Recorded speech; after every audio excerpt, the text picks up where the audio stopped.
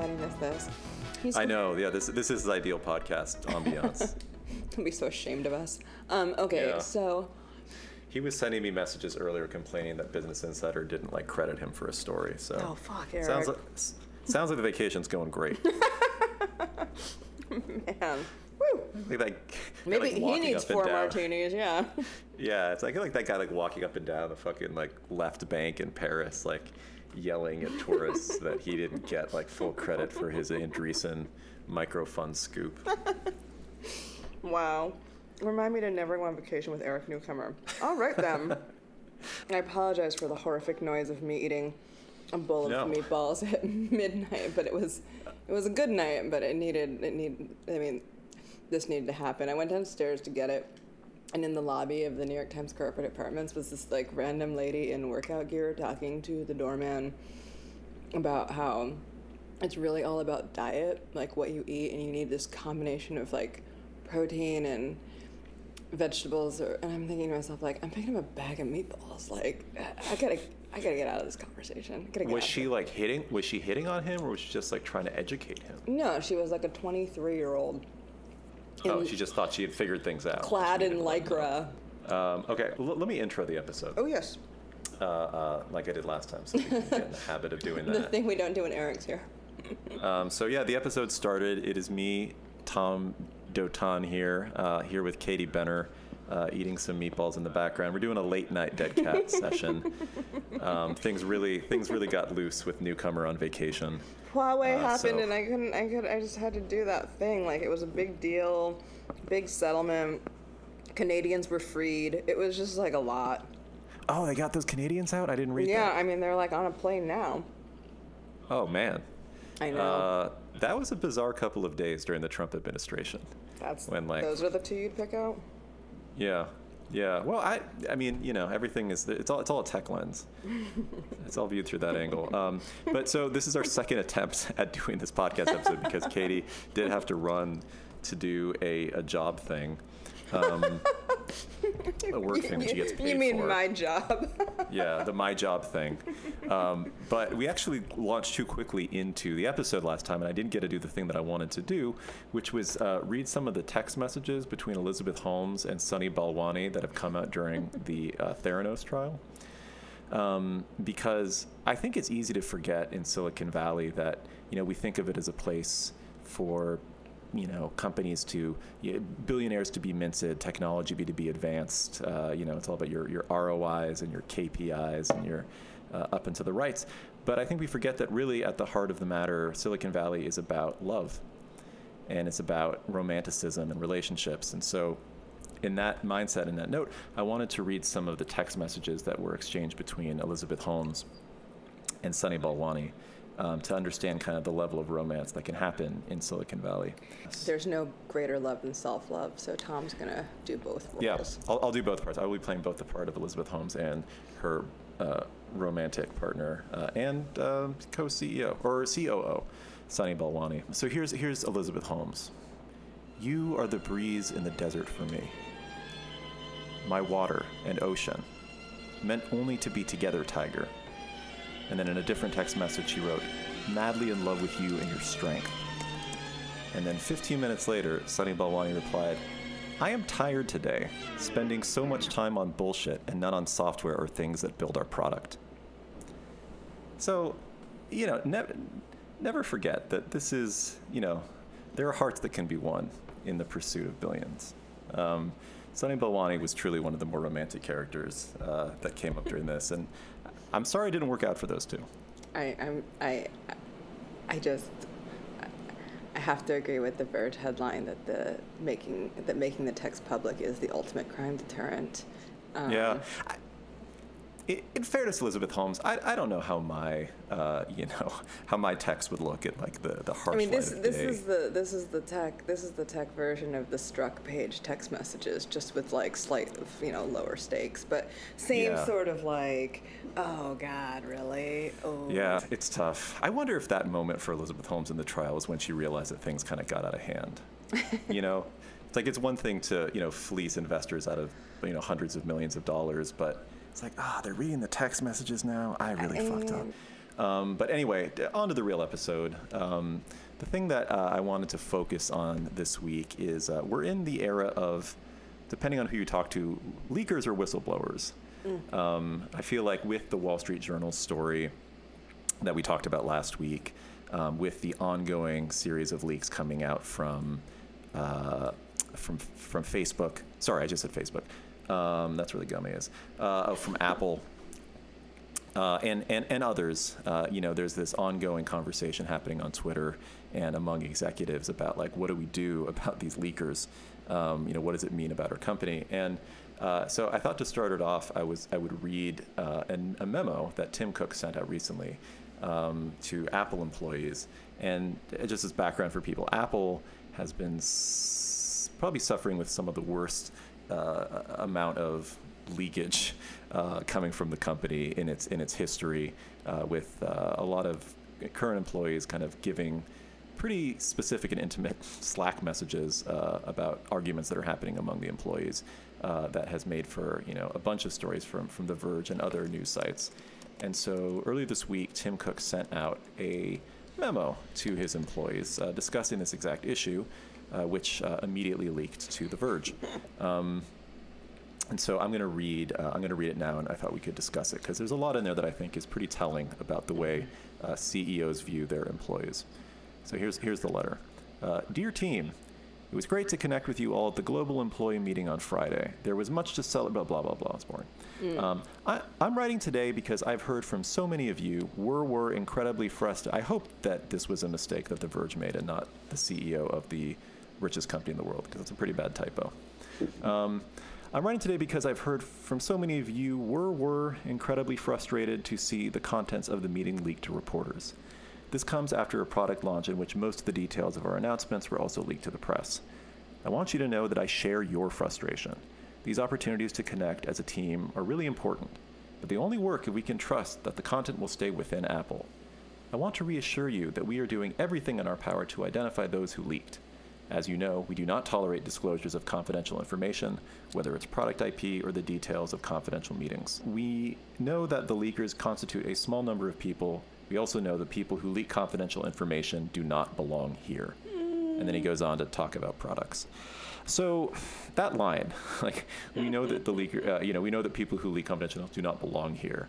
I mean, what does that mean to you? Well, first of all, I love that he's like, I know a lot of you were really disappointed by the leaks, but he doesn't address the fact that a lot of people are just disappointed in Apple, thus they are leaking. Right, exactly. I know many of you are disappointed in my company and the way I've run things. Why look within? Why turn that lens on oneself? No. I as a reporter, I think those people definitely have a place in the company, and an important one. But right, sure, yes, their important one is to get stories to us. Absolutely. I mean, you've been an Apple reporter, so you've sort of seen the level of secrecy among the employees that is preached, obviously at its height during the Steve Jobs days. What do you think is going on here?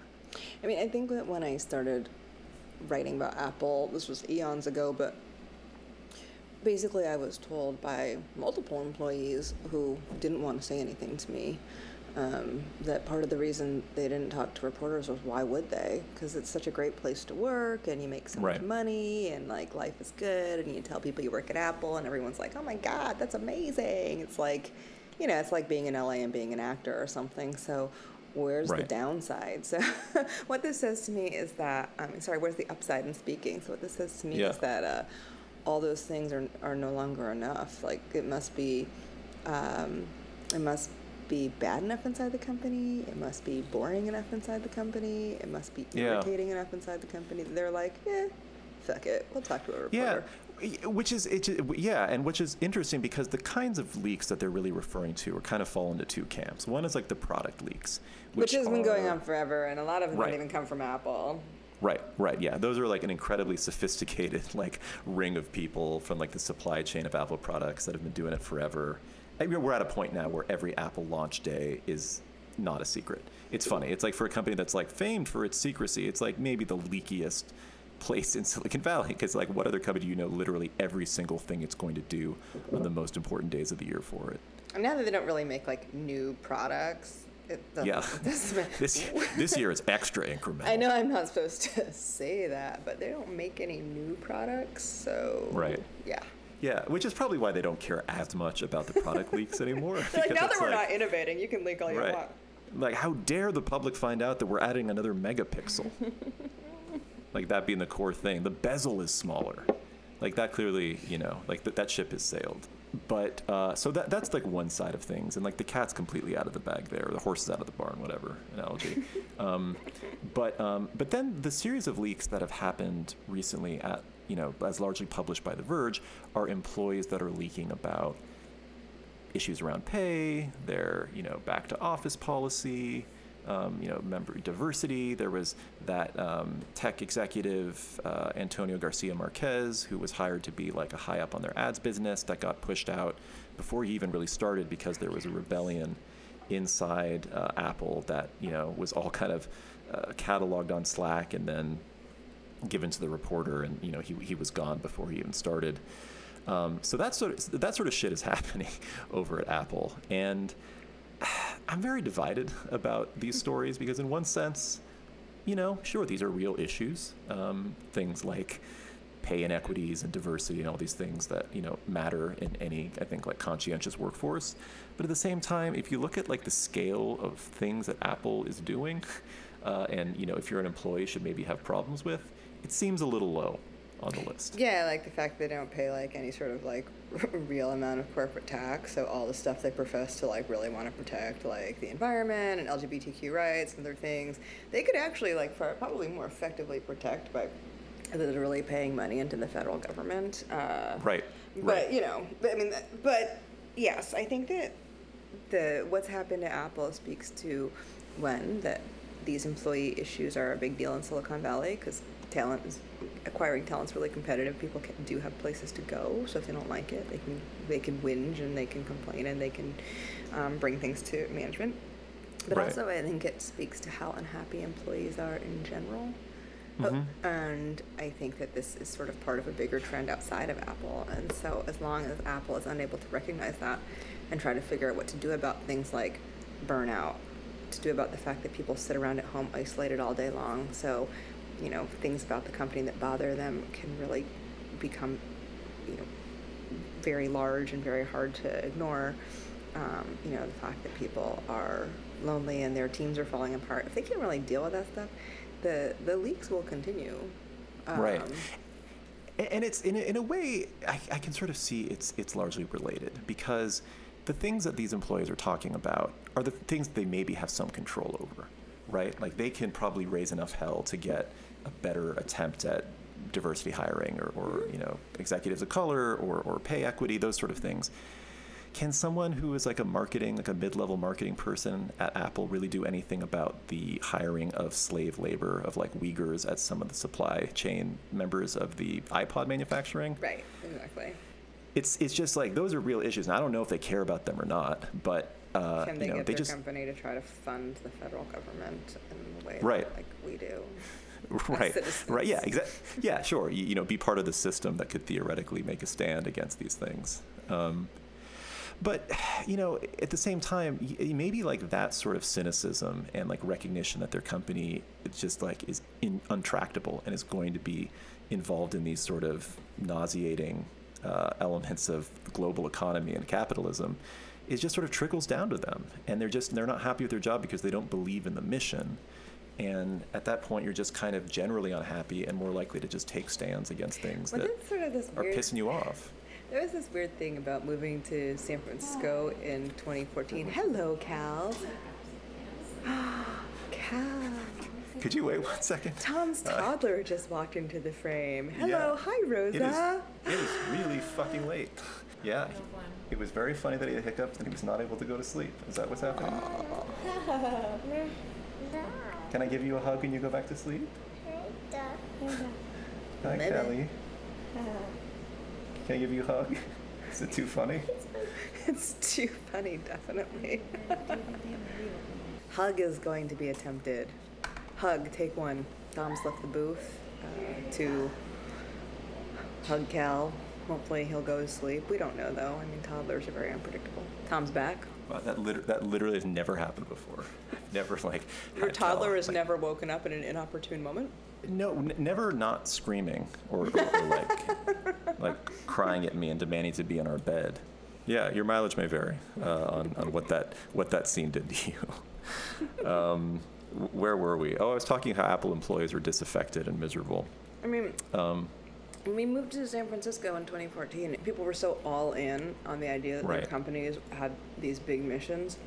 I had just covered Wall Street, where people were all in on the idea that they worked to get very rich, or they worked to make their companies super rich.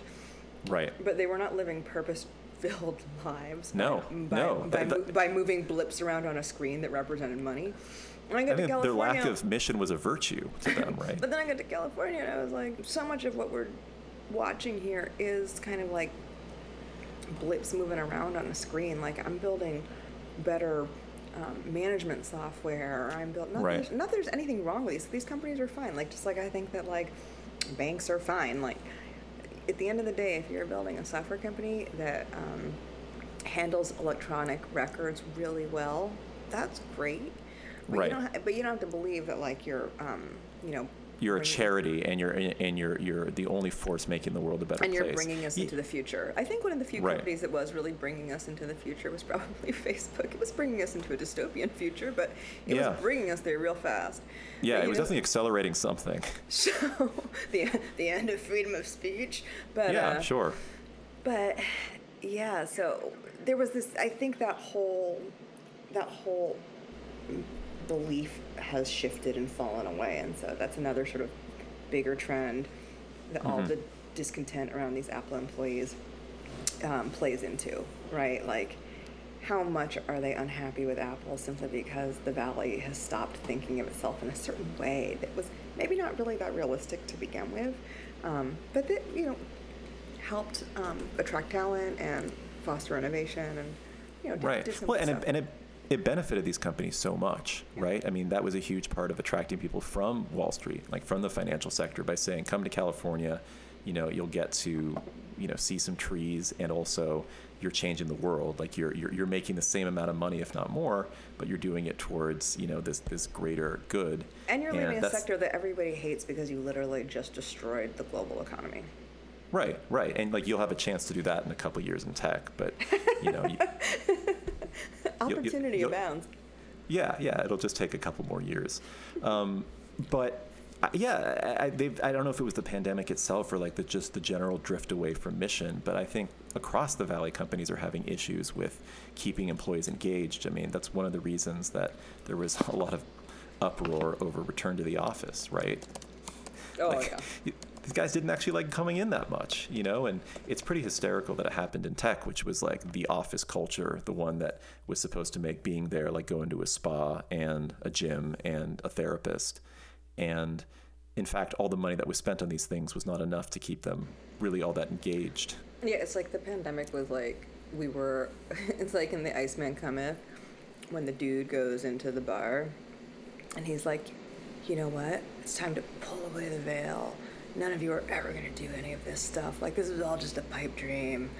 And then you've got people like jumping off the fire escape and stuff. So it feels like the pandemic kind of had that effect on most people. Like, what are we really doing with our lives?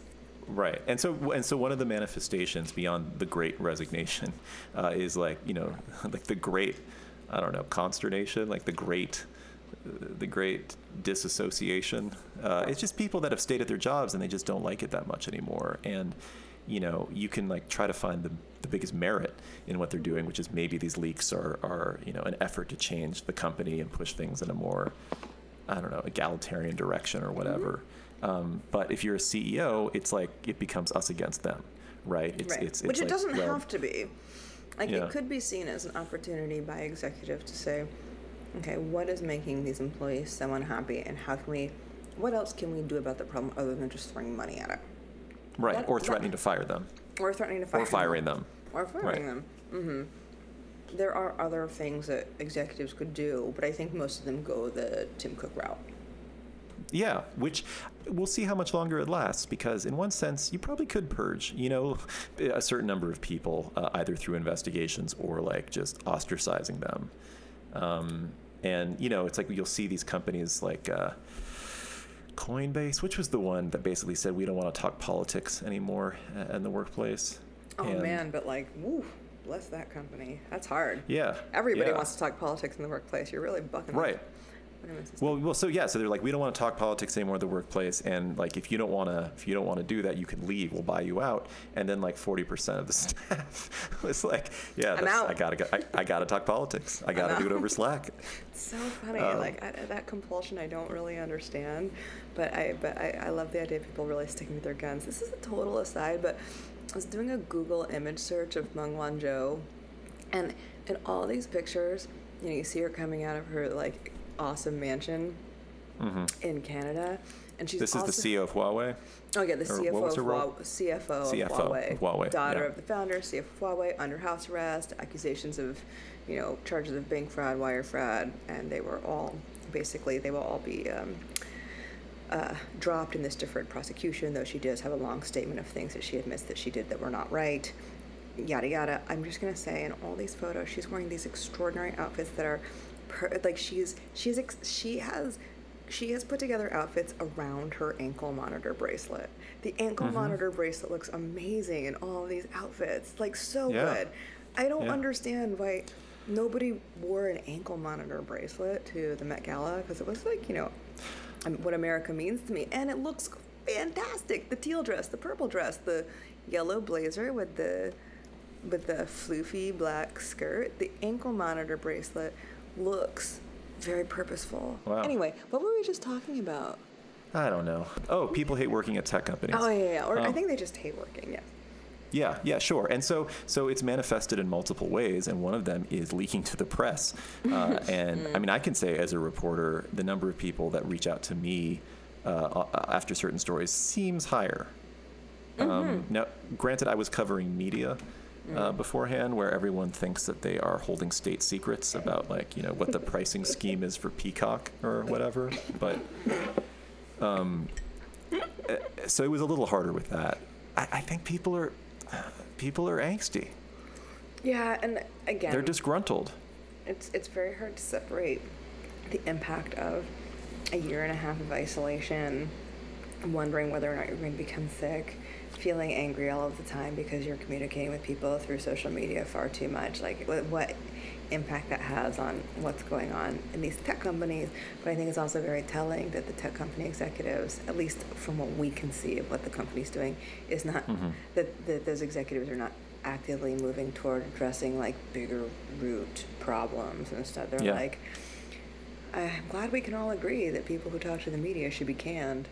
Right. Yeah. It sounds to me you maybe need another week of unlimited PTO or whatever perk they're pushing. So, but I want to switch it over now to Facebook, because they are the most immediate recipient of I think more significant leaks. Ones that sort of speak to the core of the company's problems and mission and. Well, keep in mind that also I hate the term leaks. Leaks. I'm sorry, I wasn't going to do it. So it's too, you're really bumping up against unfortunate bodily fluid stuff. It's just all I like sources. I like sharing information, sharing important information to the public. Comparing notes. I just and leak is sort of derogatory. Anyway, so. Yeah, it's a little too depends. Let's stay away from that aisle of Dwayne Reed and just keep going. Right. Let's go behind. Let's go to the back alley. Exactly. So the Facebook stories that the Journal just wrote, the Facebook files, wonderful, great investigative work. Just one of the most impressive, week-long blow after blow at different angles of the company. And I think that one of the things that made it so powerful is that it was based on documents, not just shared with the Journal, but it's clear that these documents have been put together already in almost a narrative fashion in order to be shared with Congress, because somebody at the company, a whistleblower, was so disturbed by the fact that Facebook internally knew, as the Journal put it, in acute detail, that its platform was so deeply flawed and Right. harming people in ways only the company understood, but its outward-facing message was, things are actually pretty great. Right. Right. They would try. So this wasn't like the sort of sharing of information with a reporter that we're used to, and I think the Right. public's used to reading. This was sort of more along the lines of like a very well put together packet of information that was shared not just with reporters but also with lawmakers. Right, and so that's the next step of this whole thing. I mean, we had the stories from the Wall Street Journal last week, or now it'll be 2 weeks ago when this comes out. But the next step is it really appears that this person is going to, or has been in communication with lawmakers and is very likely to testify in some sort of public setting. And so they're going to kind of, in the same, in the grand fashion of Edward Snowden and Chelsea Manning and I'm trying to think, well, I guess Daniel Ellsberg, someone who's going to be the face of this resistance to power. And I don't know, what do you think is going to happen to this person? I think it depends. Some whistleblowers don't want to come forward and be the face of anything, at least not for a little while. Right. And I think that we're in such a weird point right now when it comes to news consumption, how quickly people become like really outraged, like in a deep and furious way, and then how quickly the outrage dissipates. So one of the interesting things about this Facebook story is that, yes, there's a lot of outrage, but at the same time, because it's so substantive, you can almost feel people trying to digest it. Sure, it gives you a lot to be like initially outraged about, so you can have an internet freak out, but at the same time, people are actually trying to digest this, and if you're the whistleblower and you're sort of seeing what's going on, like, by coming forward and putting your identity out there, you can start the outrage cycle up again pretty easily. Be the hero and go on Good Morning America or whatever. Or you could just stay quiet and watch people actually try to absorb what happened and not give them a new thing to be distracted by, which would be your identity. Yeah, it wouldn't make sense long term we did it. He's asleep. Cal is asleep. Yes. With this podcast, it's so boring. We have put the baby to sleep. Yeah, that's a fucking thing we could sell, though. Like, that would be the greatest business that we could possibly get out of this podcast. Yeah, I mean, it could be a distraction from the central narrative that this whistleblower, is obviously interested in, which is, we need to examine this company in as close a way as possible. But I wonder if part of the issue is going to be, because there was so much in those stories. I mean, so many failings, alleged, whatever, failings that the company had. So many documented failings, put it that way. Yeah, I like that one. That, it takes something specific for people to rally around, at least at the time, to push for any specific change or area of like further investigation. And I don't know what that's going to be. It's like we've already kind of gone through the cycle of politics and like its influence on our national discourse. And we have, with the other sex trafficking and international violence. That's obviously hugely significant, but I don't know. Americans tend to not care much about, international goings on in a way that would, it's like, are you really going to get that many people in America that pissed off about Myanmar? I think that the series gave people a lot to think about in terms of just their own lives, right? The way that teenagers respond to platforms like Instagram, the way that we ourselves respond to one another, our friends, family, loved ones, if we spend too much time on Facebook. I think what could be powerful is if it's not like a thing to rally around and get super angry about on Twitter for a couple days, but just sort of like a deeper recognition that using these products is really not that great for us. It's not that good, and that people will just sort of fall away and they'll lose interest, and they won't want to create content. They're not going to want to post outrageous things anymore. They'll find themselves much more enjoying, like zoning out on different platform or doing something that's more passive. The safe ones like TikTok. That's something that though could take a long time. I mean, we've already been there. K-hole the other day, and I was like, I lost like 6 hours. Why is it on your phone? Yeah, Do you have it on your phone? I keep no, deleting that's the mistake. And no, you got to get it off. I keep deleting it and then downloading it again. Like, I was never even this addicted to cigarettes. Like, it's so insane. Yeah. No, I mean, I don't know what to say. That's on you. You should know better at this point. As a former smoker, you should know. Exactly. I think former. I mean, it comes and goes. Yeah, right. It's just it's really dependent on it's the state of the world. There are other factors. Yeah, no, I know. The progression is going to be interesting to watch in terms of people's reaction, because it's just, we've already started to see the business reaction and those coalition of advertisers that do boycotts. They're trying to do their thing. If it's as effective as the one they did last time, Facebook could be worth $2 trillion by the end of it. I mean, it's only effective if we stop using it. The other side of it is okay, if it's clear that boycotts don't work, then clearly the other side of it is the regulatory arm, and the ability for government to do anything about it, and that's not looking too good these days. I think that what has to happen is people just need to leave the service. Yeah, but we've already seen the point where they won't leave out of anger because conservatives get pissed off about it, but still that's their favorite place to put their memes. And it's a place where I think people like to get pissed off on Facebook regardless of their political leanings. Okay, so the last thing I want to talk about in this episode was, and this is, this can be our work themed episode, because this is about this really great series that I don't know if you read, and I haven't fully read, in this site called Rest of World, which covers international business. So you don't read the stories that you tweet. You don't read the tweets really.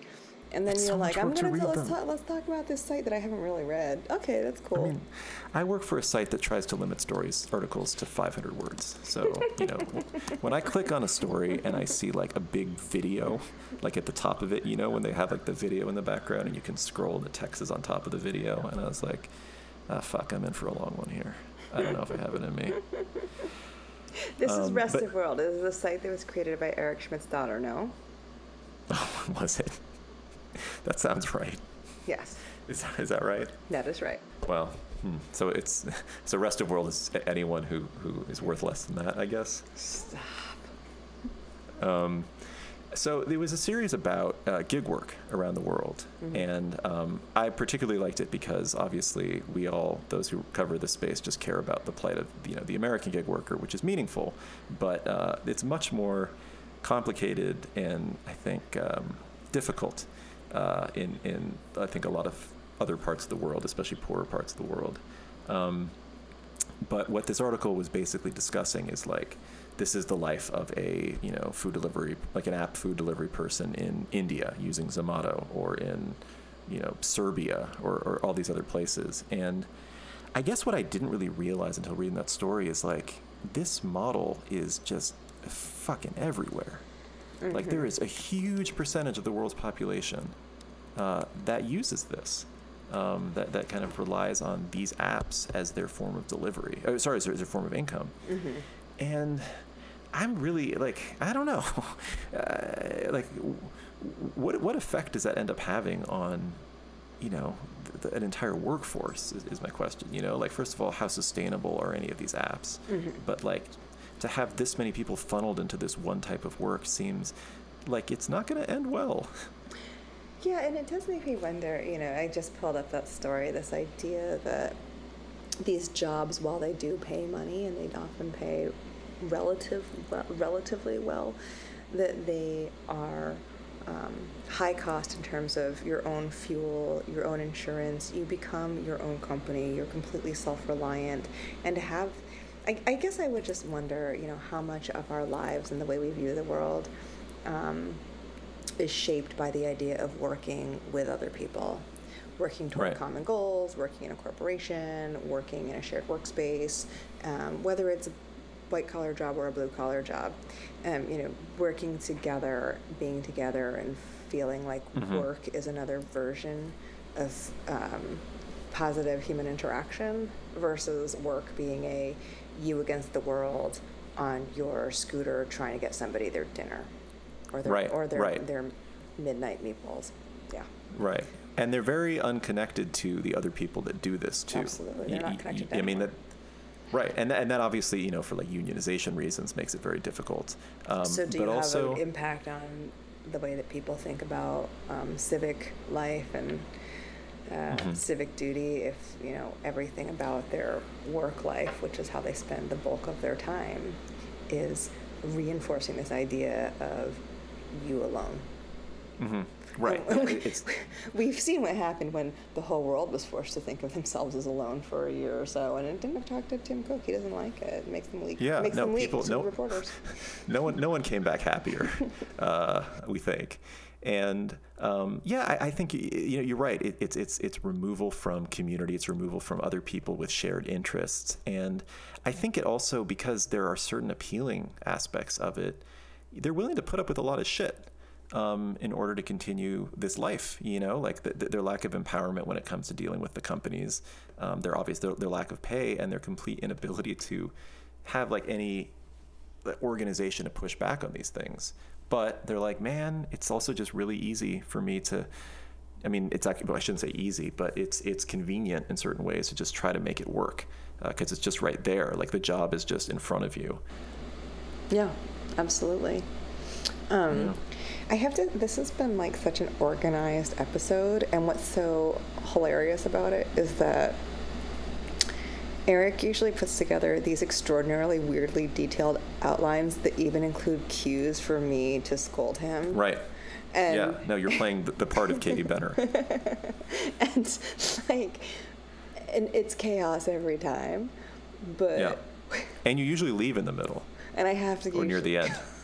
Yeah. I usually duck out.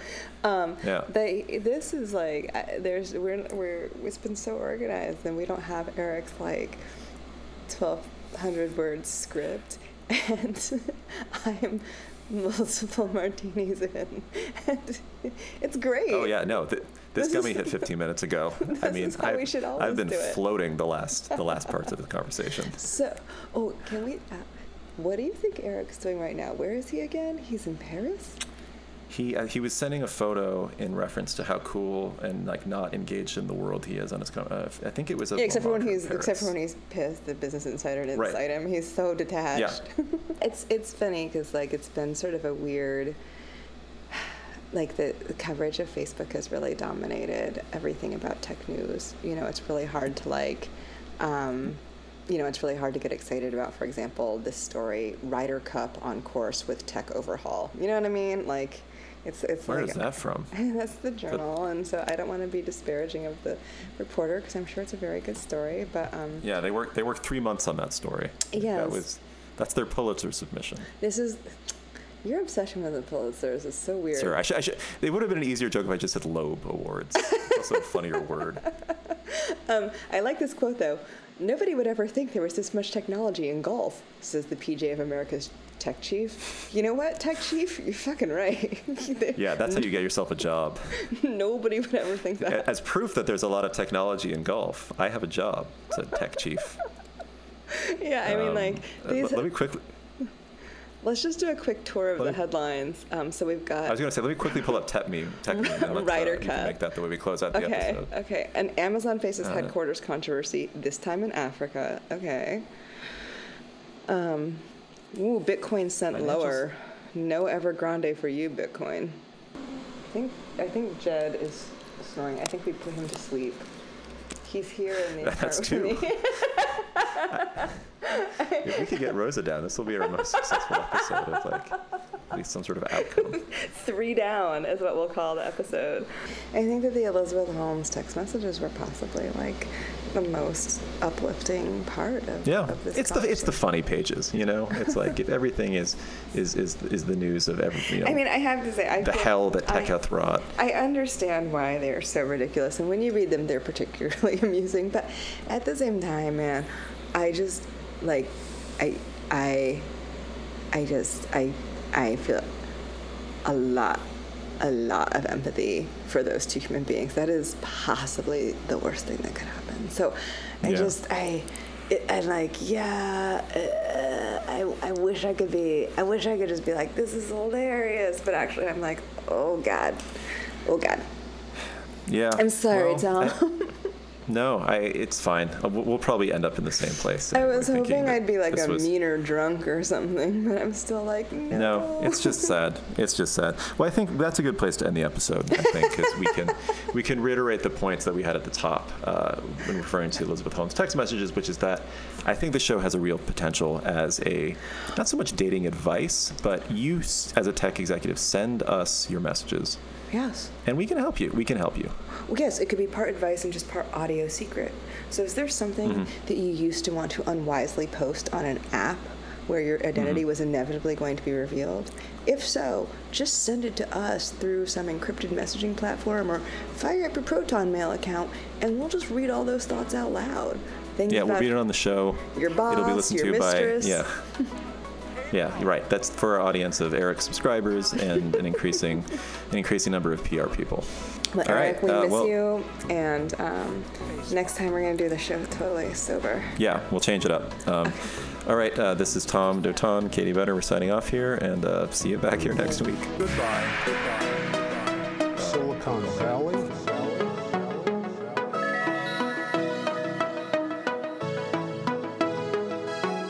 Goodbye. Goodbye. Goodbye. Goodbye. Goodbye. Goodbye.